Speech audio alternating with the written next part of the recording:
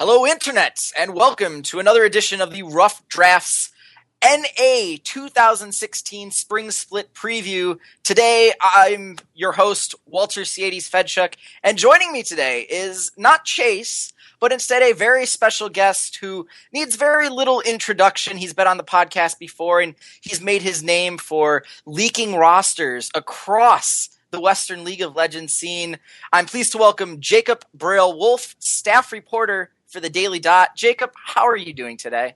Doing okay, man. It's nice to be back on the podcast. Unfortunate circumstances of who we're going to talk about, but overall, yeah, I'm excited. When we were planning to do all this, and when you finally leaked what this roster was going to be, I said to Chase, can this be like a 5-minute podcast? Like, do we really even need to talk about this team? But they are technically in the LCS, no matter how much we want to ignore them. So today we're going to be talking about Team Impulse, probably the most changed roster across the Western League of Legends scene. They now have Fang in the top lane, Proxen in the jungle, formerly played for Japanese Detonation Me, if I'm correct. Yeah, Detonation Focus Me, as well as Zenix Storm and NKZ in Korea. So yeah, Tyrion is their mid laner, and then a North American kind of dual bot lane of Don't Mash Me, formerly of Coast, and Gate, who was the mid laner for TIP at the end of the split and through the playoffs, and also played 1 week as support. So, Jacob, how did you even discover that these players existed, let alone are playing on this roster? So I did a little bit of digging, per usual, and just started asking around, what is Team Impulse doing? Because I actually, I had the epiphany after I found out about the Element stuff. So when Elements failed to sell their spot, basically Riot, the reason that happened is because Riot had to get team agreements from everyone by the middle of December. And so when that happened, I was like, I know Team Impulse hasn't sold. At that point, Rick Fox had already bought Gravity, so he was fine. But Team Impulse had not actually signed any kind of paperwork with the buyer. So my initial thought was Team Impulse is going to field something, just like Elements is. So I started doing a little bit of digging, and after doing a little bit of digging, I had a source hit me up who knew about MASH and Gate and Proxen, and did not know about Fang Empyrean. And so I started doing more digging, and I finally found out that they were playing with some guy named WinKing66 on ladder, who is Fang. And he's like a Bard, one-trick pony support player. Which, the fire alarm's going off in my head that we're going to have a Bard main in the top lane in LCS. But, yeah, so I did a little bit more digging. I found out that they did, in fact, contract this guy as well as Pyrian, who's random solo queue mid laner from Korea, who nobody really knows about. And so that was the full roster. And then Bebe is their jungle sub, who is former Team Liquid Academy. And also, I'm looking at the eSportspedia roster, and they say they have Executioner Ken as a support sub. They picked up Ken last minute as a support sub because you need 2 subs to be able to play an LCS. Interesting. So the roster seems fairly weak. However, this goes into my first question for you. My exciting storyline for this roster, if you could come up with anything. But will any of these rookies add any sort of influx of talent to what I would consider is a weak pair in the bot lane in Mash Me and Gate? I would think that maybe Pyrian shows up and could be really good, although he's not all that high ranked and he's not very well spoken about in terms of Korean ladder. So you never really know. Yeah, basically I could see Pyrian maybe doing something, but I don't really expect much from Fang. I know that that the other day in solo queue, Darshan, CLG's top laner, was facing him and beat him, and he said in chat, "I'm an LCS top laner." And Darshan's response was like, "Aren't you a Bard one trick?" And Yeah, he was not lying. He is an LCS top laner. So I'm really confused exactly what what he's going to bring to the table. Apparently he's from China but lives in NA, so he's an NA resident.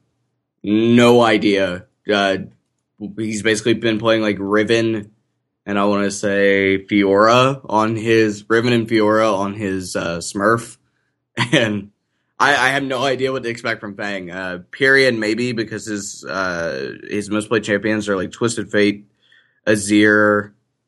Trying to think if there's anyone else up there. It was like Twisted Fate, Azir, and a couple other mid laners like Lissandra and stuff that he's played on KR ladder. So maybe he comes out and he's really good. You know, like we didn't really expect much from Rush our last season, and Rush showed up and was really good, and now he's on Cloud9. So, in more ways than one. But maybe overall we see Pyrian show up and do something. But in terms of Fang and Proxen, I don't think it will go great at all. All right, so Pyrian, do you know off the top of your head approximately where he was on the Korean ladder? Is he challenger in Korea or master tier? He was challenger in Korea. I want to say he was like number 46, something like that. Okay, so top 50 isn't bad. Yeah, I can find out exactly here because I wrote it because I found his account. He was, yeah. So when I wrote the report, Fang was 119 challenger on North American ladder, and Pyrian was 64. That's what it was. So, yeah, it's interesting. He played Twisted Fate, Caston, Azir, and Victor are his most played champions. Okay, so mostly like control mages and some roaming with the Twisted Fate and Caston. So it doesn't come across as terrible, but it's not great. And speaking of not great, we're going to go to an AD carry who's been around the scene for kind of some time, but as other players around him have established themselves, your Doublelifts, your Chaox, your Wild Turtles, your Sneakies, Mashme has kind of stayed in like the background in kind of this pool of like, is he ever going to, you know, step up and take the off ramp and actually prove that he's a decent North American carry? So that's sort of my underrated storyline for the year is will Mashme ever establish himself in kind of this pantheon of North American AD carries?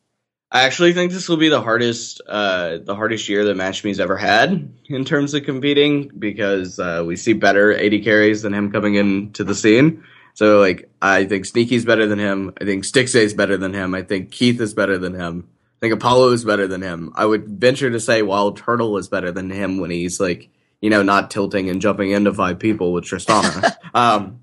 Altec is definitely better. Freeze, significantly better. Piglet and even Fabi and Doublelift is obviously better. So, like, I feel like for Mashme, this is the hardest it ever is going to get, which is why I give Impulse a very low chance overall.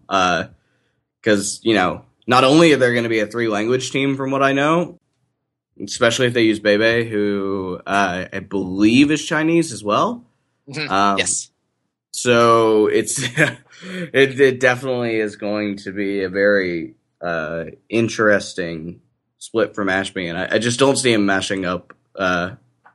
Anyway, no, I don't see him. I don't see him meshing well into this team versus some of the better AD carries who are now here.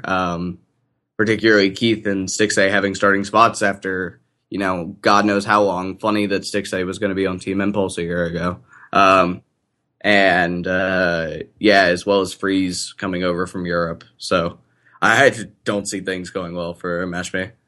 So the rookies aren't going to do very well. Mashme isn't going to establish himself.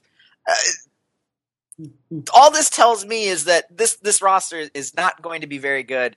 And my biggest fear, we've had all the public salary discussions recently that's talked a lot about what players' rights are, is there a need for a union, et cetera, et cetera. Is this the perfect storm for the next big scandal in League of Legends? Outside of what's occurred we're recording on a Friday, so what's occurred on Friday going on Reddit. But as an actual team, is this, you know, a possible destination for another, you know, Corey situation, any one of those kind of scandals? I mean, if we're being honest, like Team Impulse already had a pretty big scandal in the Zhao Zhao thing. You can't tell me that Rush didn't know what Zhao Zhao was doing. Randomly plays on a new account that's already in Diamond and wants to get it to Challenger. Seems pretty sketchy to me. But like overall, I think Team Impulse. So Alex Yu's out of the picture apparently, and the new manager is Lucas, who used to be the translator for Tip. Or one of the translators for Tip. So, like, as well as, you still have the shady backdoor, like, Chinese money management, which is always an interesting thing. And I think that's probably why they didn't end up selling, because the Chinese investor didn't want to lose money. And, I mean, it very well could be. I don't want to, like, completely throw shade, but, like, the setup is there. And something bad could definitely happen with this team. So, who knows? And you have people like Mashme who used to play with Coast, and obviously Coast is not the most foolproof team in terms of player rights. So maybe he's expecting it. Yeah. They are not a paragon of justice. And anytime you get random Korean, random Chinese gold farmers involved, you don't know what's going to happen. But typically on this podcast, we especially with the previews, we do a conspiracy and or clairvoyant section. So which did you choose, and what's going on in your head? I said I think that probably clairvoyant is best, because I don't think there's enough. I don't think there's enough factual basis on a lot of these people to make a good conspiracy theory. But fair enough. Fair enough. So. I think my prediction is that we will see Fang and maybe Proxen get replaced by the end of the split. Interesting. So the top laner and the jungler would be replaced by the end of the split, or enter into some sort of substitute role. Do you have any hidden little secrets back there of any potential replacements? Or I do not. Okay. So, like, that's basically a theory without a lot of backing. But, like, I think that Bebe may get some playtime depending on just how bad Proxen performs. The only time we saw him play with Dead FM, he was, like, a greedy Nidalee and a greedy Gragas. And it's like, that's not gonna work. Right. Like, maybe if you want to be greedy off bot lane, because Mash and Gate aren't really gonna put up much of a fight anyway. But overall, I could see Proxen probably getting swapped at some point for Bebe. And I don't understand. Well, the biggest thing that confused me about this is they're using their import slots on Proxen and Pyrion. Of all the people out there that you could import, you use it on a jungler and a mid laner. And arguably, in the jungle, there are better people in North America that do not have teams. There's even a better import. I'm pretty sure Kakao isn't on a team right now. I haven't seen anything about what roster he's on, and I've seen multiple Reddit threads be like, Kakao and Peekaboo aren't on teams. Like, what do we do? What do we do? So if you had wanted to actually build like a contender, it seems like you could have gone out and picked up two guys like that. Granted, you then need a North American mid laner, but there's a couple of guys that are around the challenger scene that, you're taking the same risk on that you probably are with Pyrion.